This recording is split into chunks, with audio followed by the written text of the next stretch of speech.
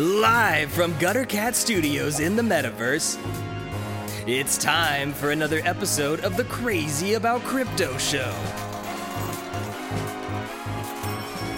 And now here's your host, Crazy Carl. Hey, yo. We have so many people hopping into this space right now. It's so good to see you. And if you are listening to the podcast, hello from all around the world. And welcome to the Crazy About Crypto Show, an interactive live podcast on Twitter Spaces for anyone exploring crypto and wanting to learn more from others that have already dived into the space. From NFT artists to savvy crypto investors to everyday people just like you and I. This is a place where we can come together and learn about this new wave of innovation.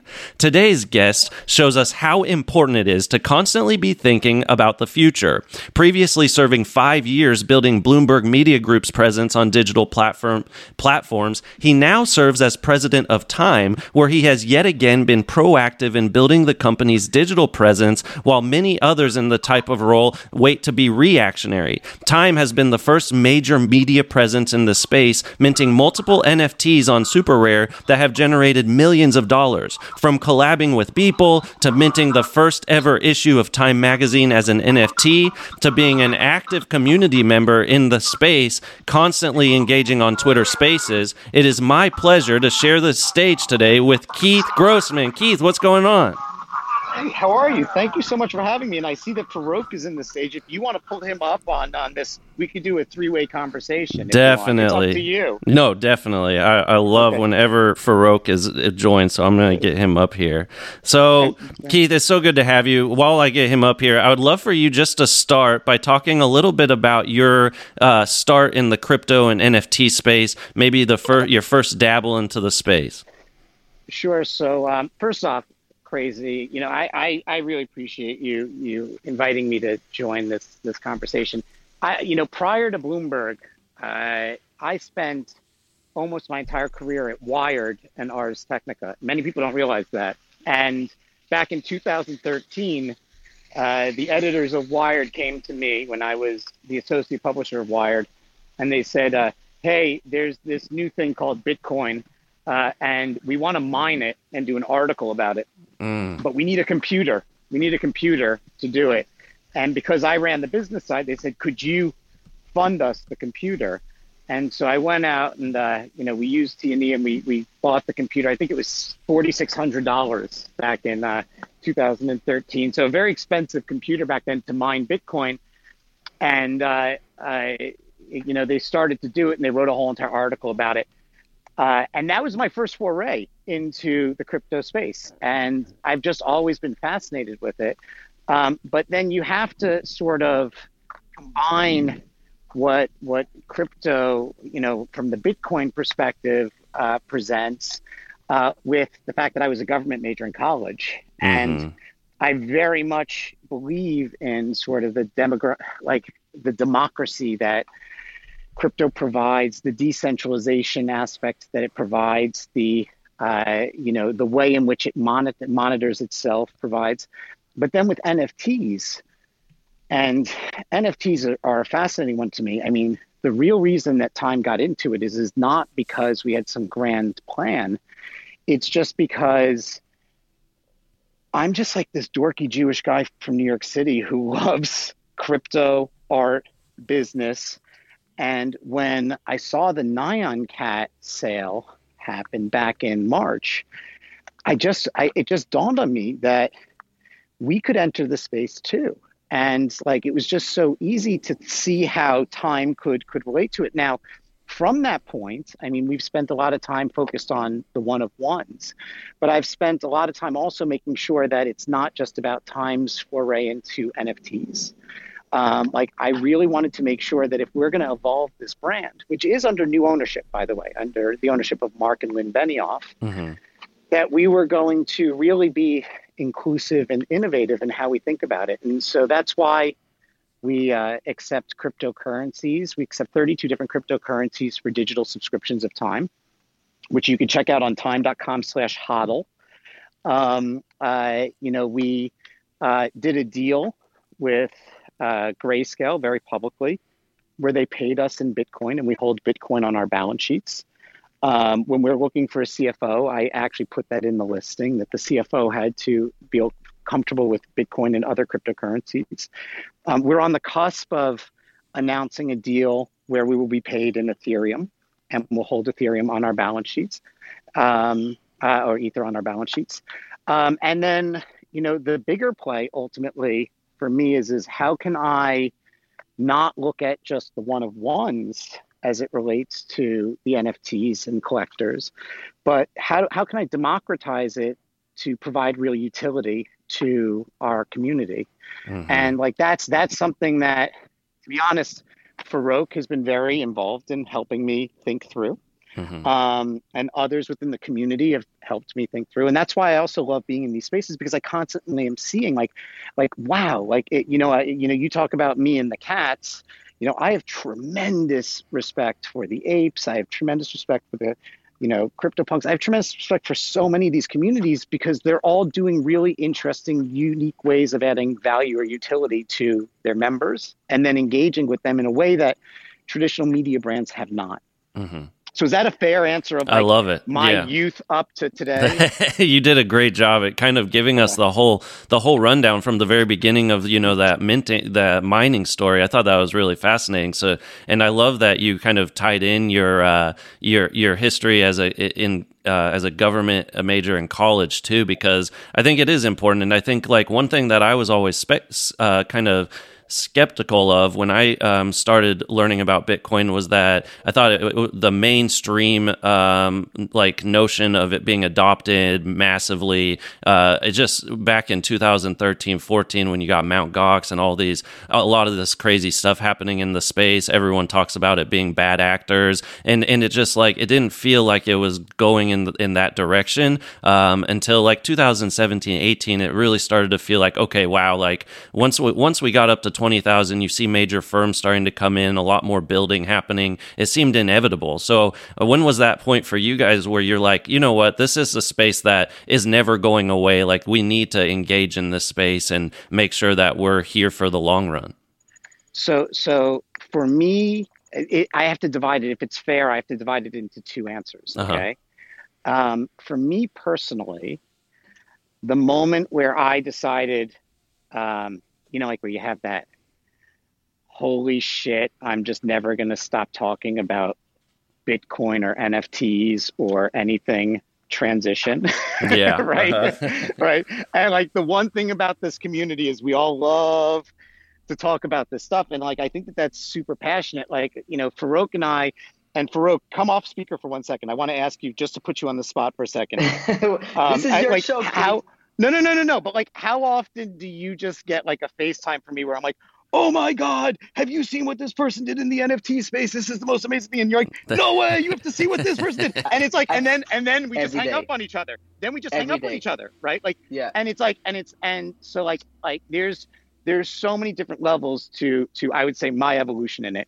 My evolution personally, right, where I put my money where my mouth is with my own personal wealth, happened in late August, early September of last year, where I looked at the world and I did not like what I was seeing as it related to a few different macro trends. Mm-hmm. And those trends were, COVID was very, very real. And governments were spending a tremendous amount of money on short-term solutions that were paying off very little, in my opinion. Mm-hmm. And this is the opinion of me, not the opinion of Time, just so you know. Right. And it wasn't just the United States, it was everywhere. And I'm sitting there thinking to myself, oh my God, I've seen this story before. It does not end well. And I thought to myself, I don't want any cash. And I literally took all the cash I was sitting on and I put it into Bitcoin and Ethereum. And I did it because I did not believe that the amount of money that was being printed could possibly not result in inflation at one point. Mm-hmm. And I just thought it was like a very obvious thing. And you have to remember, it was before the US election, and we didn't know where it was going to go. And so all of that uncertainty, I said, would I trust the wisdom of a decentralized, structures such as Bitcoin and Ethereum, and with no backing, by the way? They've gotten so big that like they can't really fail, because if they fail, there's no backing whatsoever. It's not like, industries in the United States where the government jumps in, right? Mm-hmm. So there's too many people believing in it. And that's when I started to personally really jump into it. Mm-hmm. When I saw the Beeple auction, my famous words to somebody was, pay attention to this, mm-hmm. because it's probably going to go for $4 million. Yeah, right? An epic amount of money. I was like, pay attention to this auction. This is going to go for $4 million. And I started to call people and saying like time was going to do a drop of some sort. But then as I started to do it, I'd been connected with Guy Osieri. And I don't know if you know him. He's a VC in the space. He's Madonna's manager and Ashton Kutcher's manager. And he said to me, let me do, that's what you get when you're in New York City, by the way. Sorry, that wonderful background noise. Yeah, I love it. That's how you know you're walking through. Totally, right? So he did for me and our CTO what I would call like a speed dating night of 2 hours, where he introduced me to all of the major sort of players within the space. And after doing that, I was like, you know what? Like, for what we want to do, I really think John Crane and Super Rare are spot on. Mm-hmm. And so we came up with a plan. And the plan was that the first drop had to be a cover that was super recognizable, right? And really famous with time. And then the second aspect of it is it had to be part of a collection, right? So there had to be numerous ones. And then the third was I wanted something unique for the drop. And that's why we chose Is God Dead, which was like one of the most famous covers, not in Times history, but in magazine history. Yeah. We chose Is Truth Dead? And then we also did Is Fiat Dead, mm-hmm. right? And that one we made specifically for the drop.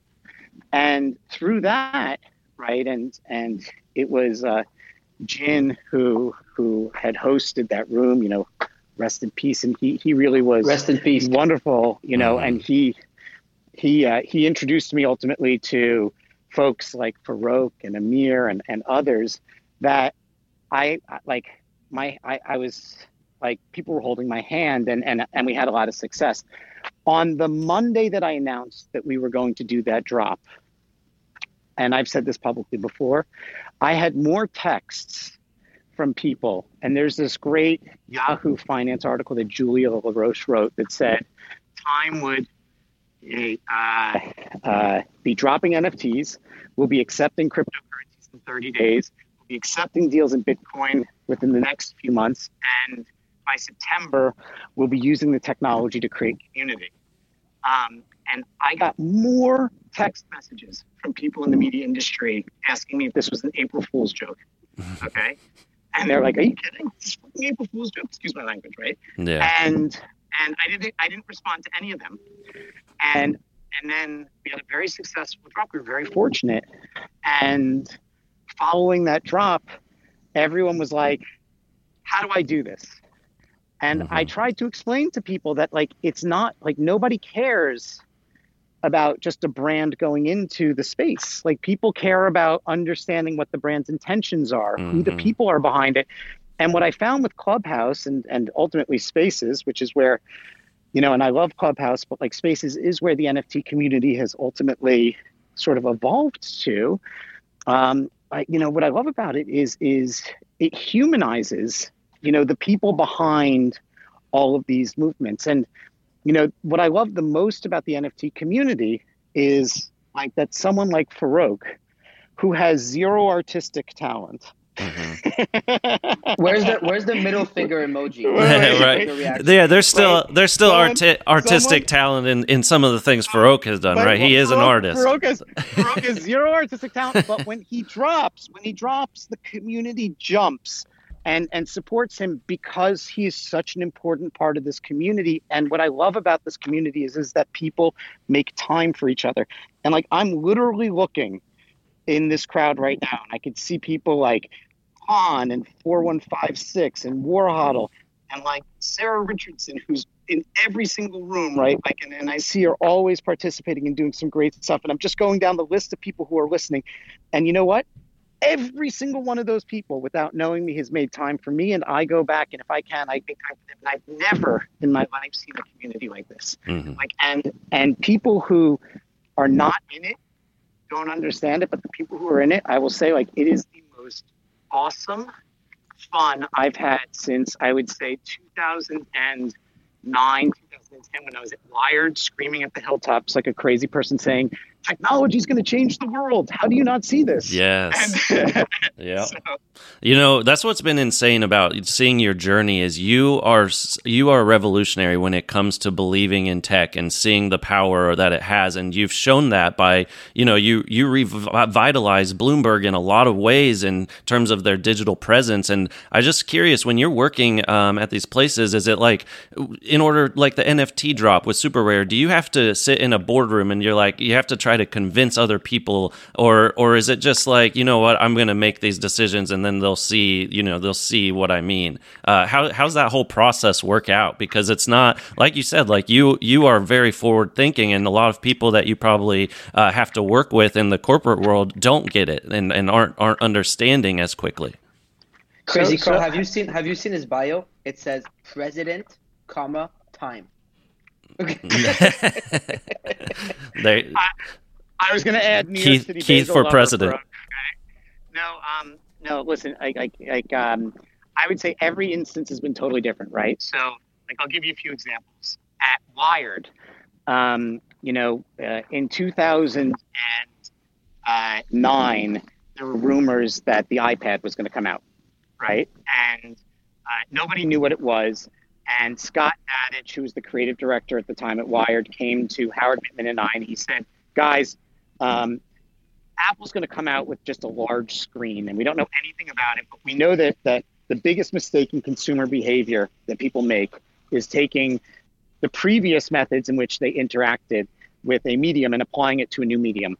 And I fear that everyone's going to, when this tablet device comes out, recreate a magazine like a magazine exists, which is 2 pieces of paper. And what I would like to propose is that we create an experience where every screen is a unique experience. And we partnered with Adobe and used the Apple SDK. And by the way, that was one of the most stressful experiences of my life. Because halfway through the partnership with Adobe, Steve Jobs came out and passed what's called Rule 3.3.1, which said there was no cross-compilers allowed for the iPad.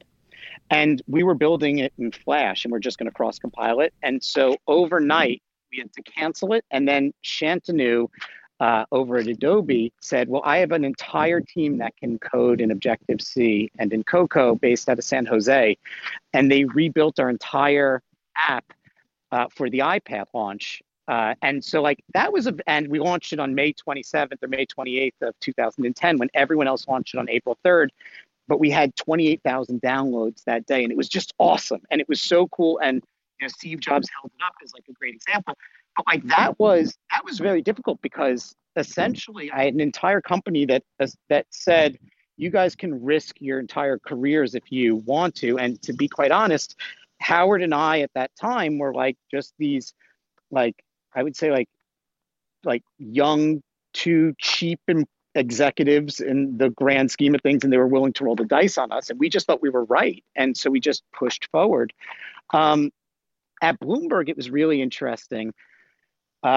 We came out of what's called the New Fronts one year, and we had what we thought was a great new front. And Justin Smith, the CEO of Bloomberg Media, challenged Scott Havens, who's a great guy over there, and myself and a few others to be like, how could you think completely different and blow the water out of what an experience is? And it took us a few months, but then what we realized was, you know what, the news is being delivered faster on Twitter than it is anywhere else, and that Twitter's a modern day newswire. But the problem is that while Twitter has speed, it doesn't have verifiability, right? And what Bloomberg has is 2,400 journalists throughout the world that we could literally overlay on top of Twitter and create what was initially called TikTok, but then became QuickTake, which was 24-hour, 7-day-a-week mobile social video news, yes, right? From a trustworthy source. And like that was the whole pitch, right? Mm-hmm. In both instances, it was just logic games. And in the case of Bloomberg, the pitch really we just went to Mike. And if you've ever seen the sort of scene in Gladiator where like it goes thumbs up, thumbs down, like we pitched it to him and he gave us the thumbs up and then we were just off to the races. So those were two totally different ones. When I was at Ars Technica and we built what was called the Ars Accelerator, which was an early data prediction tool to see what articles would go viral before they ever went viral. And, like that, we just literally, like that came from like an epiphany moment on 65th and Central Park West. And then I challenged a guy named Robbie Sauerberg to figure out how we could do that with Ars, because if you're familiar with Ars Technica, and I assume a lot of people are who are in this room or who listen, it's just the most amazing, brilliant writing. And Ken Fisher, their editor-in-chief, is an absolute genius. And we had no engineers whatsoever, but because Ars hires from the community, a lot of the Ars journalists were also engineers.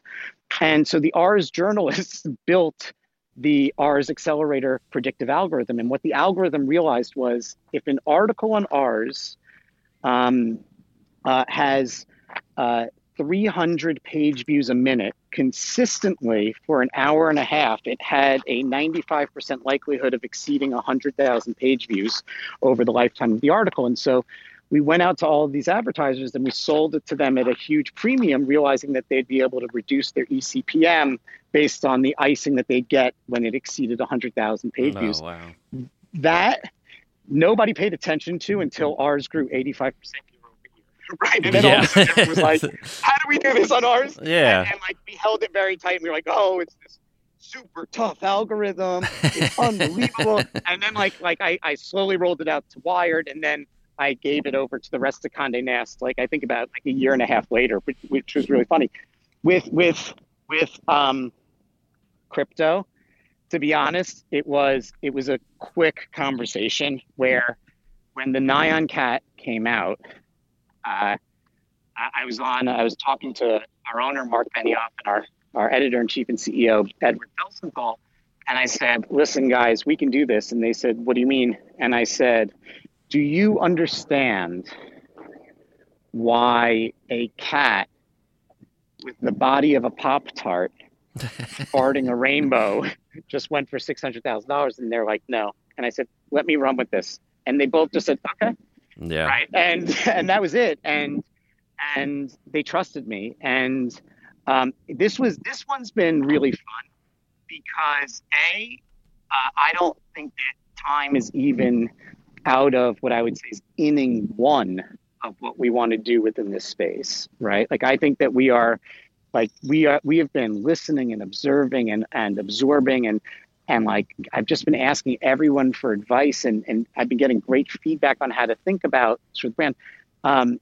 But this one's been really fun because it's the first time that I've been able to marry my personal passion of the crypto space with my professional responsibility of how do I steer and think about the brand from a business perspective.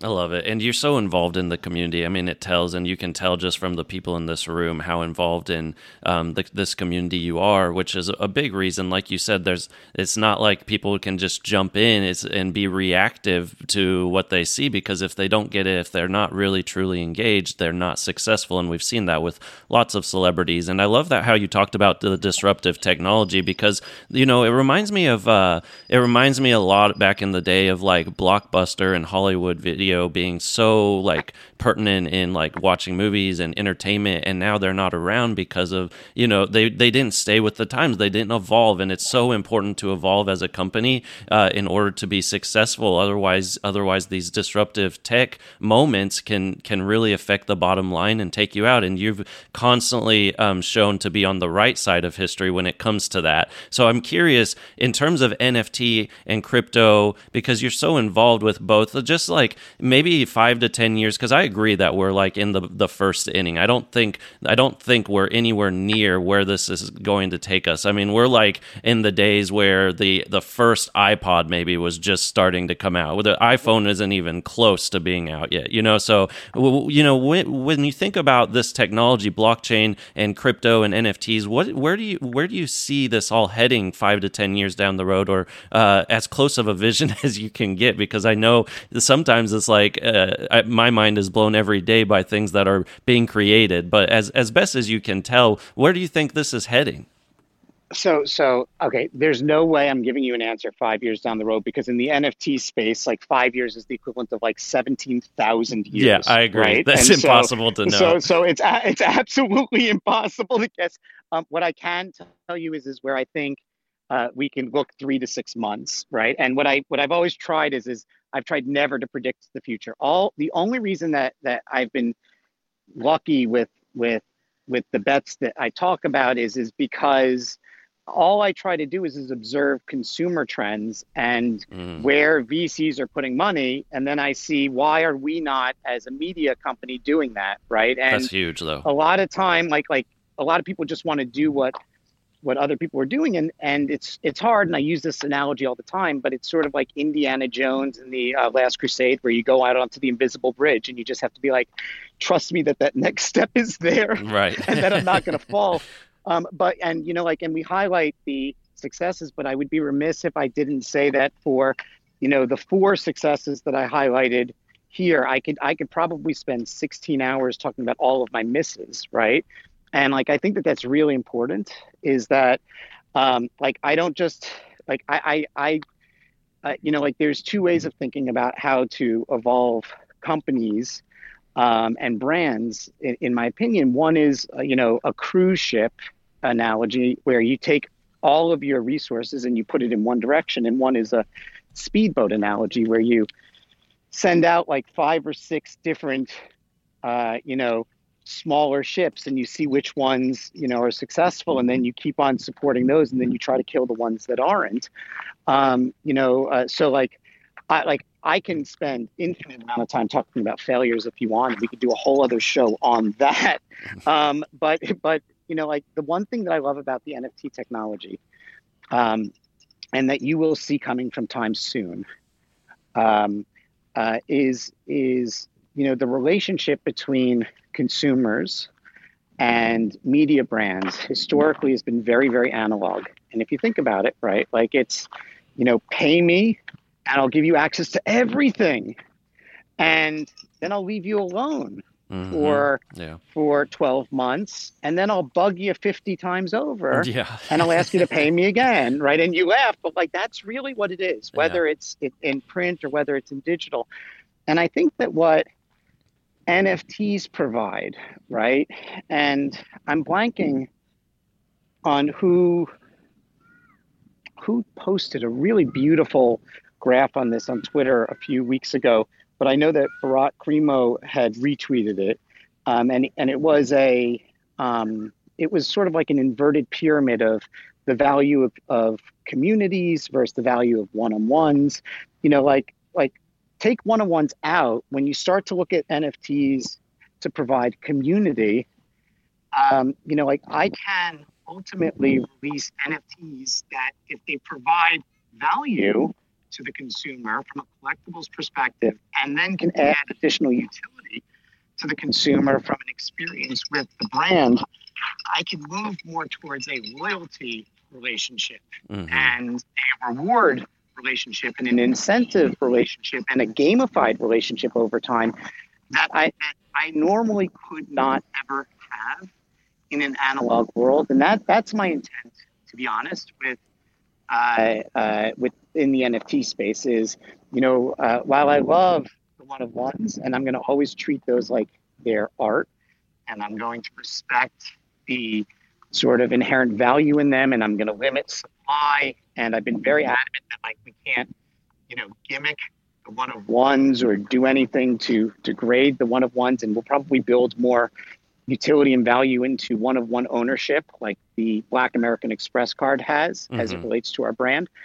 There is an element of the NFTs that fascinates me that I observed by being part of the Cool Cat community, that I observed watching people, with the apes, that I observed watching what it means when people have a CryptoPunk, even if it's a floor one like Farouk's. Farouk, you like that one? I got that one, and I had to get that one in. It's a good one, but I gotta say. Go ahead, Farouk.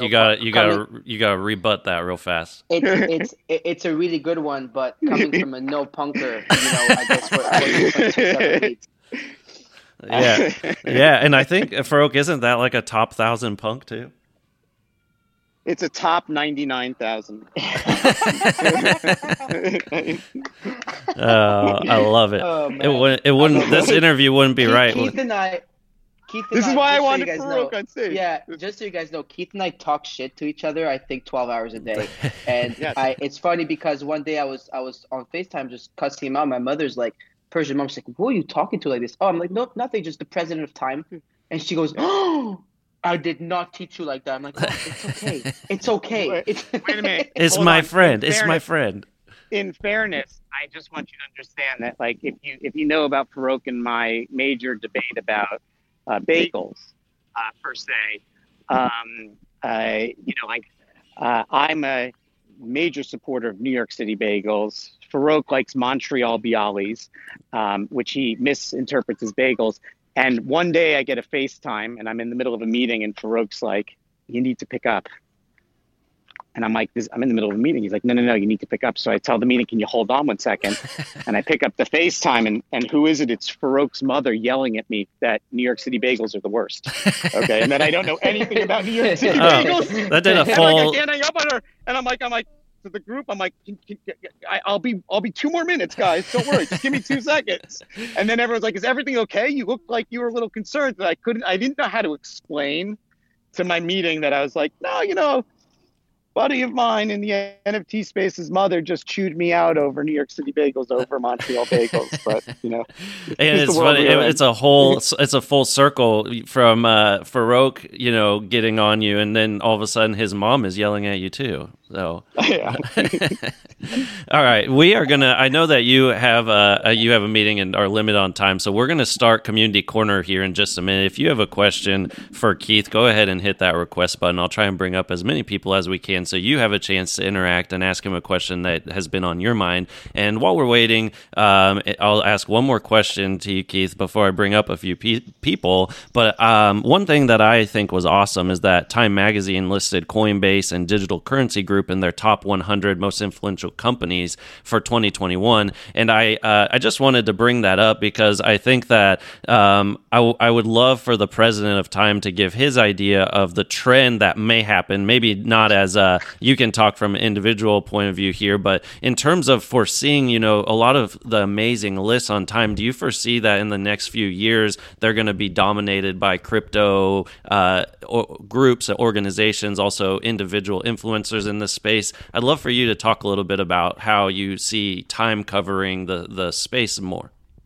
So I love that you bring it up, and we also, PayPal was credited too in that, and I know, PayPal's not in the same vein as Digital Currency Group, but they are doing quite a bit in it, and they released this great white paper with the World Economic Forum on cryptocurrency regulation that I think will help will only help the space over time.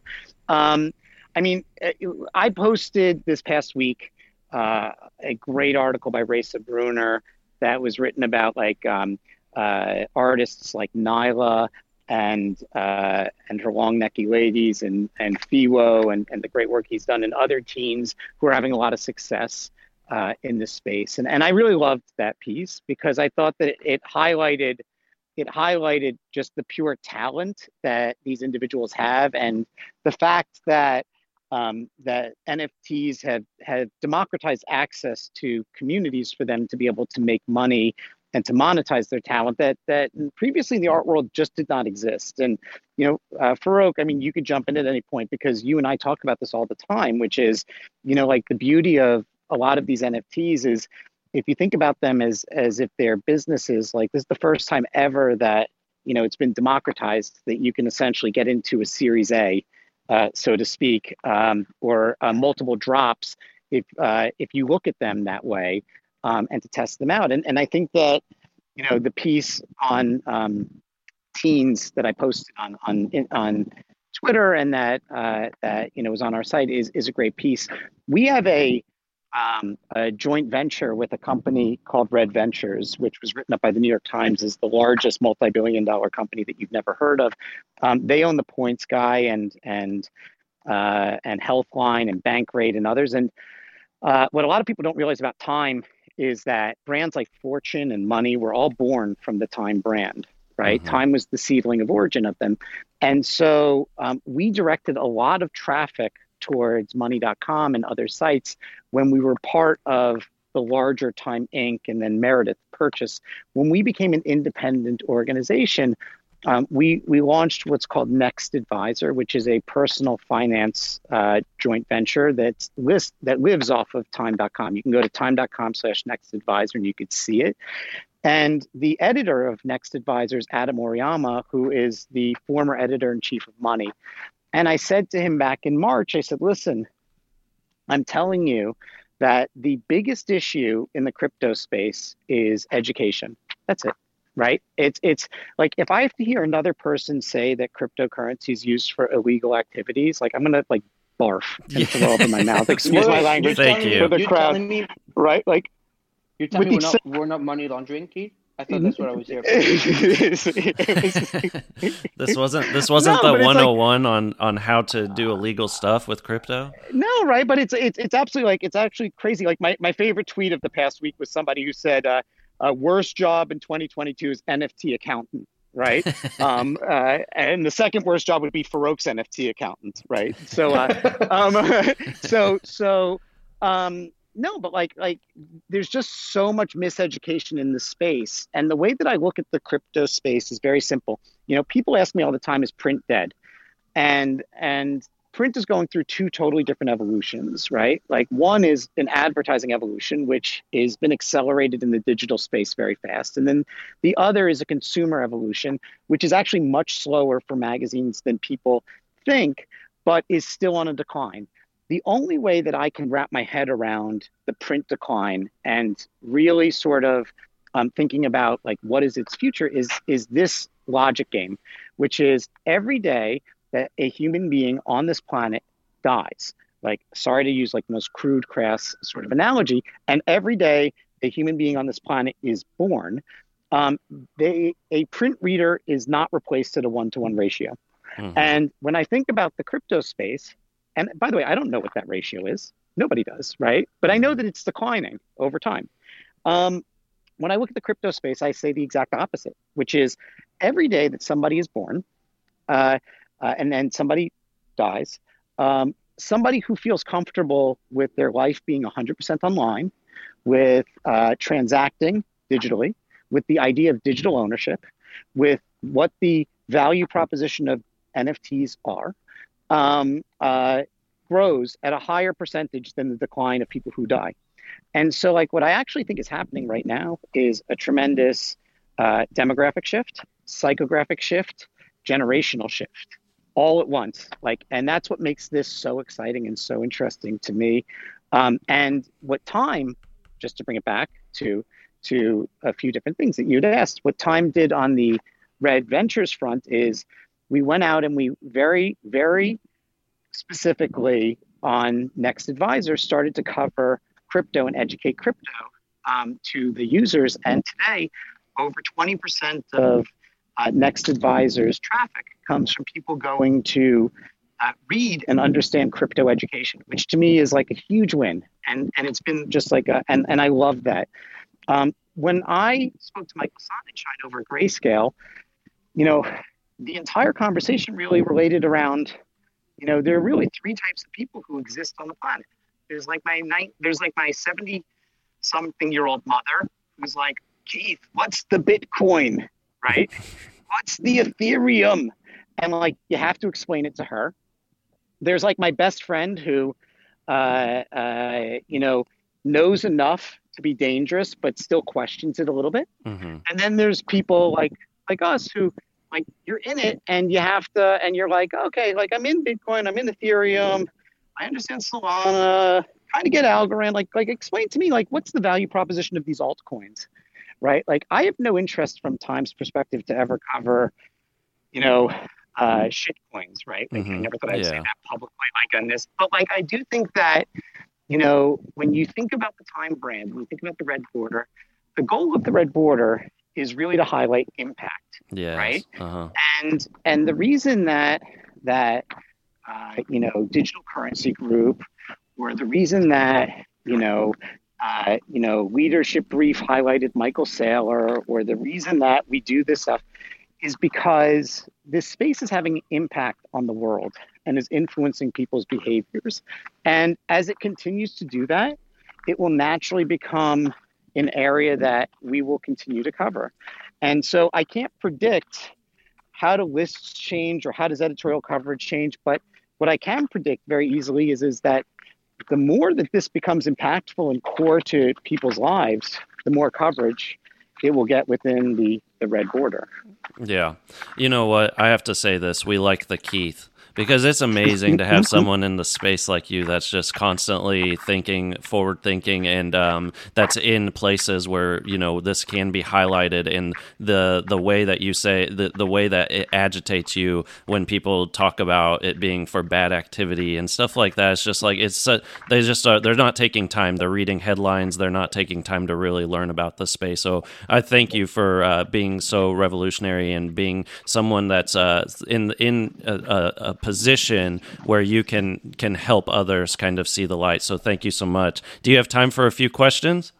Yeah. And by the way, can I just quickly, because I see that Chris is in the audience. Yeah. Creator of Nyan Cat. Yeah, you've been talking about. I wasn't sure if he heard it in the beginning, but Chris, right? Like, it's your fault and others, but really your fault that like it dawned on me how I could take my personal passion and bring it into my professional responsibilities. And so I just want to say thank you. And, crazy, because I'm not going to call you Crazy Carl, because that brings back hauntings of my childhood. But crazy, like, let me tell you, like honestly, all I am is a sponge. And like every day I'm learning something new and different about how to think about sort of what the potential is. And like, down the road, right? Like, what is the potential for DAO structures in the media space? Down the road, what is the potential for social tokens within the media space? Like, all this stuff I don't know, right? But I can tell you that in some of my conversations with a lot of people that are in the crowd here, they've given me a lot to think about. And so, like, for me, all I am, right? And like, all I hope to be is I hope to be somebody in a role that can use a brand that has a tremendous amount of validation and legacy to continue to validate a space that I genuinely believe in, and that I hope, continues to, as it grows. I hope that this community stays as, I would say, constructive and positive, and helpful as it has, in the 19 months since like I joined it really in March of this year. Yeah. Amen. I think that's amazing. And the message of just learning, constantly learning. I feel like since I've been in the crypto space since late 2017, my wife would tell you that I'm constantly, but back then it was ICOs and white papers and stuff like this. But once you get kind of down that rabbit hole, the people in this space that are here for the long haul love learning, and we love building, and so it's amazing to have you in the space. All right, we're going to turn. Yeah, and there's so many people that have questions. We're not going to have time for everyone. Thank you for everyone that hit that request button. I'm going to start bringing people up, but it's time to start Community Corner. Get your catnip and questions ready. It's time for you to take the stage for another segment of Community Corner. And I got to start with my favorite cool cat, Farouk. Yo. Thank you. You don't get a question, Farouk. I speak to you every day. I have a question, but those are questions that I think are going to, this one question I think is really going to help the audience. But First, I have a question. For one quick question for the community is, when front cover of Time Magazine for the Cool Cats, Keith? I don't know. No. I had a crazy idea, and I'll float it out here. And I was talking, like you look at the, when you go to airports or to bookstores or to supermarkets, there are bookazines, and they're really just incredible. Like they go more in depth, they're more beautiful. They're very expensive to do. I was going to actually float by you later, and so we'll just have this conversation quickly now. The idea of, like we could technically create a Cool Cats bookazine. The problem is that'd be by time. I can do it for the apes too. I can do it, right? The problem is that I need to be able to figure out how to cover costs of it. And I was curious if you thought that there was a way that if we created a party bid system to create one where every person who bid would then receive a digital copy of it and a physical copy of it, if there was a way that we could implement it, knowing how could you bring Kickstarter to the NFT space was my question to you that I was going to ask you later. So keep that in mind.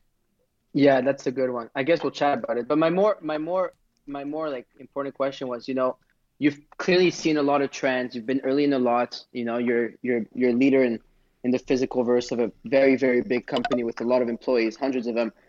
I think my question that could kind of help the audience here is, how do you manage to just relax sometimes, take a step back, not fall into FOMO, and understand that you're here playing the long game? Because we've had this conversation a lot, but I think it's important in a time like this for people to just understand that this space is not going anywhere. And to hear it from someone like you, I think it would help a lot. Yeah, great question. So I don't relax, that, right? So if you wanted the bad life, which would be the opposite of Farouk's entire good life franchise, you would have, I could have Rawholic 101 on me. But what I can tell you is this is not a fad. This is 100% the trend. And everyone who focuses on just the collectible asset of it is missing the much larger utility aspect of it. NFTs will work its way into every aspect of organizations over the coming years. They will work themselves into things as random as real estate deeds, and they will work themselves into the ticketing system for the entire sports entertainment industry. They will work themselves into, media engagements and communities. They will work themselves into, resumes and how people can guarantee that they have, taken certain courses from certain institutions and validated themselves. When you look at the pure technology of what's going on, you look at it against the backdrop of how society is changing, right? I think and I said this to you a few weeks ago, 1993 forward, people realized they could put them stuff online, right? 2007 forward, they realized they could put their identities online, but as renters, right? And all of these companies, including Twitter and others who are great companies, but they're making all their money off of our data, right? And then 2010 comes around, people start to realize with 3D printers that at $2,500 or less, you could start to take things offline. And the future for that is really interesting as it catches up over time. But then all of a sudden, 2018 comes around, 2019, 20, and you have the pandemic, and people realize, wait a minute, my entire life is online. Why do I want to be a renter? I want to own, right? And I think that shift plus the fact that the technology is so utterly powerful and expansive is why this is the long game. It's a trend, not a fad. And I firmly believe that. Yeah. That's a great question and great answer, and I think it is important to think about like personal work-life balance. It is something that I talked a lot about with my show last 2 days ago with Tropo Farmer. So it's the space that constantly is moving, and it is easy to get sucked in. So I appreciated that question too, to kind of think about that. But it's hard to do that because it's constantly evolving. I brought up Tommy Tutone. He's a listener from the beginning of my show, and I always talk about how as I get more and more big guests, I appreciate people that actually have been fans of this community since the beginning when I only had a few hundred followers. So I always bring them up on stage because, like you said, it's all about community. So Tommy, what's going on? Go ahead. Hey, how's it going, Keith? Hi, Tommy. Good to be up here. Following up on Farouk's question, when Gutter Cat Gang cover of Time Magazine? No, I will say all the same. Listen, it's very funny, right? Like the most exhausting aspect is there's so many great communities, right? And it's like for me, what resonated with me with Cool Cats was I just liked everything about what they stood for and how they aligned with the brand and with me, and it's optimistic and it's positive and it's a really nice, sweet Discord. But like Gutter Cats, same thing, right? Apes, same thing, right? Like I think that all the communities are awesome. If I could figure out this Kickstarter thing, I would gladly do the same thing for Gutter Cats, as I said. But this was an idea that I wanted to float by Farouk later, so I just didn't know how to do it. Yeah, I think it's a genius idea too, with the way you're thinking about it, and I think like getting people involved in like a group funding kind of deal would be amazing as well, just to kind of build that community before, like during the launch and prior to actually the token that exists and stuff like that. So I'm really if you ever like loop me into, I'd love to be a part of that because that gets me really jazzed up.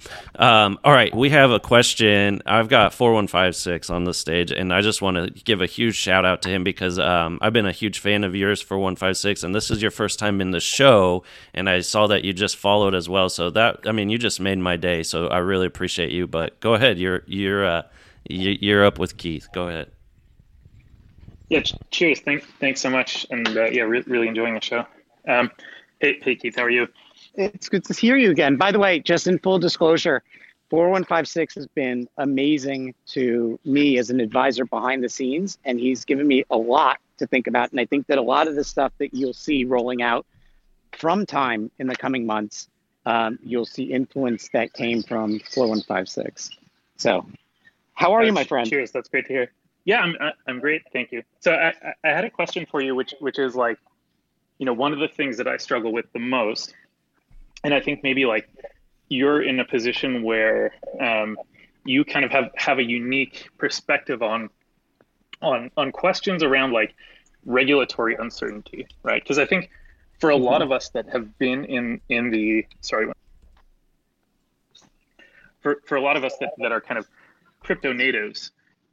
And are really not, we don't have any kind of like proximity to the world of boards of major, public corporations or 200-year-old corporations, or, we're not in the seats like next to the regulators in New York City. I think for us, we have a very different perspective on regulation and questions around regulatory uncertainty. So just curious to see like how do you think about that? Because even for example, fractionalizing a Cool Cat or a Time cover of a Cool Cat, there's a reasonable argument that a fractionalized asset like that is a security. So how do you think about both like personal and kind of corporate risk of operating in the space, but then also the question of like how do we convince the regulators that what we're doing here is worthwhile and valuable?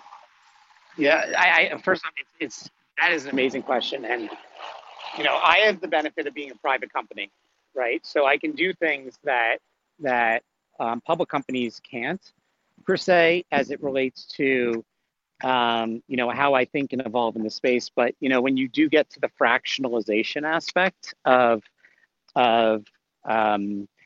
ownership of, let's say, if I put out a time cover and fractionalize it, because I was exploring it and thinking about it, like that area is just too gray for us at this point to be able to go down. And I want there to be more regulation, which is why I was very happy with the WEF paper that just came out that I had referenced earlier, because then it provides more clarity. My concern, though, is that like this is not an easy space, right? Like for somebody to understand, and I think we saw it when Zuckerberg and Dorsey and others were in front of Congress and they were being asked, "How do you make money?" Right? And it's like, whoa, like if that's the question that's being asked, like there's just no way somebody's going to understand, this world. This world is wild. On NFTs, it was very interesting. Like I thought that I would have more of an issue, but then when I sat down with our chief legal officer, and we walked through it, the biggest issue that she found was she didn't understand what a smart contract was at first because the language is off. And I kept on going back. It's not a contract like you think. It's the code. And she got very comfortable very quickly with that behavior. But I think that we all have to get comfortable with the fact that there will be regulation of some sort. But that regulation will provide more clarity, and with more clarity, there will be more ability to innovate and to push further and to do more. I don't know how to think about fractionalization though right now. Like I think it's absolutely brilliant on one level, but I can't take time there just yet. And so like I feel like that's one of those areas where I feel like I've been like I might have found my limitation, if that's fair. For where I can go. Yeah, I mean, I think like as you evolve too in the space, right? You're constantly thinking about how you can make it work in the position that you're in too, and so I think that's super fair. Thanks for that question, 24156. I think that's something that I think a lot about too. All right, Keith, this is reminding me of the show I had with Farouk where we had a plan for like 45 minutes to an hour, and then we ended up on this call for like hours. But I know you have a very important day job, so yes. So I can do one more question. I just texted my group. I said I'm running 5 minutes, so I have one last question if you want, and then we're good. And then by the way, Crazy, thank you for the time, and thank you for inviting me to speak, and thank you to this room, right? Like I just see so many of you that I know and respect, and it's awesome. So I hope it's been fun. But I can do one more if you want, and then we can call it a day. Okay, sounds good. I'm going to bring up Dr. Aditi. I saw her. No, not Dr. Aditi. No, not Dr. Aditi. Oh, not that one. Sorry. How are you, Aditi? How are you? Oh, you can bring her up. She's amazing. I'm sorry. She's wonderful. Oh my God. She's so good. Oh no. Oh no! I thought you. Bring her back up. All right. She's wonderful. Where did she go? Where'd she go? I don't know where she went now. Oh no. I may have ruined.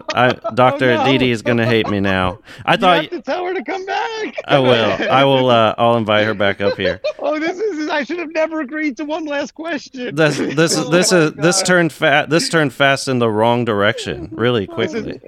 No. By the way, you kicked off a huge doctor too. That's hilarious. I said I know, but I thought maybe he did. I thought maybe there was something in the background where it's like he didn't want to have a question asked by her. I'll see if I can. Wonderful. I'll see if I can get her back up. But she's not in here now. So wow, you kicked her out of the room. I don't know. I don't know if I accidentally kicked her out of the room or what I did. I'm trying to go back and see now. Let me go and can I just point one thing out? Go ahead. This is the first time I've ever been on Twitter Spaces for an hour where it hasn't crashed. Yes. I think that is amazing. That is like an amazing, amazing moment. So, all right, Farouk, if you can invite her back in here. I'm trying to find her. She doesn't follow me, so I'm having trouble finding her. I think you kicked her out of the room as a whole. I did, but I just switched it. I think I did, but then I just fixed it and I put back that she can come back. So get her back in here, please, because now I feel like I saw her in there and I was like, oh, I'd love to hear from her. But then you said don't ask her. I thought maybe that that you didn't have good blood with her or something. I didn't know. Oh, she's back. So bring her in. She's back. I see there her in the she crowd. is. Oh my. Okay, and I want to now I need to publicly apologize to Dr. Adini. I'm so sorry. I thought that for some reason Keith really didn't want you up here, and I wanted to respect that. So I apologize. Go ahead, Doctor. It's okay. I couldn't find the space. Hi, Keith. How are you? It's good to hear your voice. Hi, Farouk. My question is very broad, Keith. Thank you. Thank you so much for bringing me up. So, you mentioned, I'm very intrigued about the NFT space. I've seen you and Farouk do so much in this world, and you guys are real pioneers. How do you think it's going to play out for other broader facets of life? You made a comment about it, so I'm asking more about, broadly media, health, like all the areas that you are thinking about and that time is potentially involved in. I would love your futuristic thoughts. I mean, like I said, I can only predict 3 months in the NFT space because that's the equivalent of 5 years in the real world. But I mean, I wouldn't be surprised in the health space where you are if there were a few things that you saw come about that were really interesting. I think health records are very easy from a evolution into the NFT space, right? Like to quickly verify, a industry that's really challenged, right? I think the insurance industry could benefit from NFTs and using them as records for people. I think I had a meeting with a company named Alethea that did, AI NFTs, and they brought to life our first cover and had John Cannon talking to me. And I thought that was absolutely fascinating. And I think that I wouldn't be surprised if you started to see brands the way that you have voice bots, have NFT bots, where you can have an NFT in your wallet that when you have a question about a brand or you have a question about, how to solve a problem, that the NFT bot would know your entire history and could actually be able to solve that for you or be able to help you. I think that that's really like two areas where I think could be very fascinating, where they could move out. But like, you should check out this company, Alethea, Alethia. Absolutely, like it blew my mind when I saw how quick they were able to ingest all of John Cannon's information, who is the individual from the first cover, and turn it into, a fully interactive experience. I found it fascinating, and it changed my perspective on what, customer service and support could potentially be in the space, if that's helpful. Thank you. I totally will. This is fascinating. Thanks, guys. Thank you, Doctor, for coming on stage. I apologize again for accidentally kicking you off stage. I really appreciate you finding the show today, too. Thank you so much. All right, Keith, this has been such a fun hour, and I really appreciate you taking some time, a little extra time. I'm going to go ahead and wrap things up. If you have to run, though, I will. You can go ahead and run, but make sure, guys, to follow Keith. He's going to constantly put updates. Yeah, I think you know what? I knew I called out the spaces crash. Can you hear me okay, or am I still? You broke out for 30. You broke up for 30 seconds. Oh wow. Okay, I was just saying I was so appreciative of you, Keith. I know you had to run, so I didn't know if you had any last words before you headed out. I guess my last words will be what Farouk starts every day with, which is, it's a beautiful day to have a beautiful day. Oh, and, amazing. I hope everyone has a great one. I hope that this was fun. I hope I made you laugh at times with my bad jokes. And, more than anything else, thank you to everyone who, has been in the audience or has given me advice or support. and has supported time, thank you all tremendously. Like it means the world to me as I'm experimenting with where we could take this brand. Your support just really means the world. So thank you so much for taking time. I hope you all have a wonderful day, and thank you so much, Crazy. Have a great one. And Farouk, I'll speak to you in 20 minutes, I'm sure. Look out for that FaceTime. All right, guys. This has been such a fun time. This has been another production of Gutter Cat Studios. All conversations with Crazy Carl are for educational purposes only. You should never take financial advice from a cat, or anybody really, especially financial advisors. Take control of your own financial future and do your own research always. That's all for now. Until next time, we'll see you in the metaverse.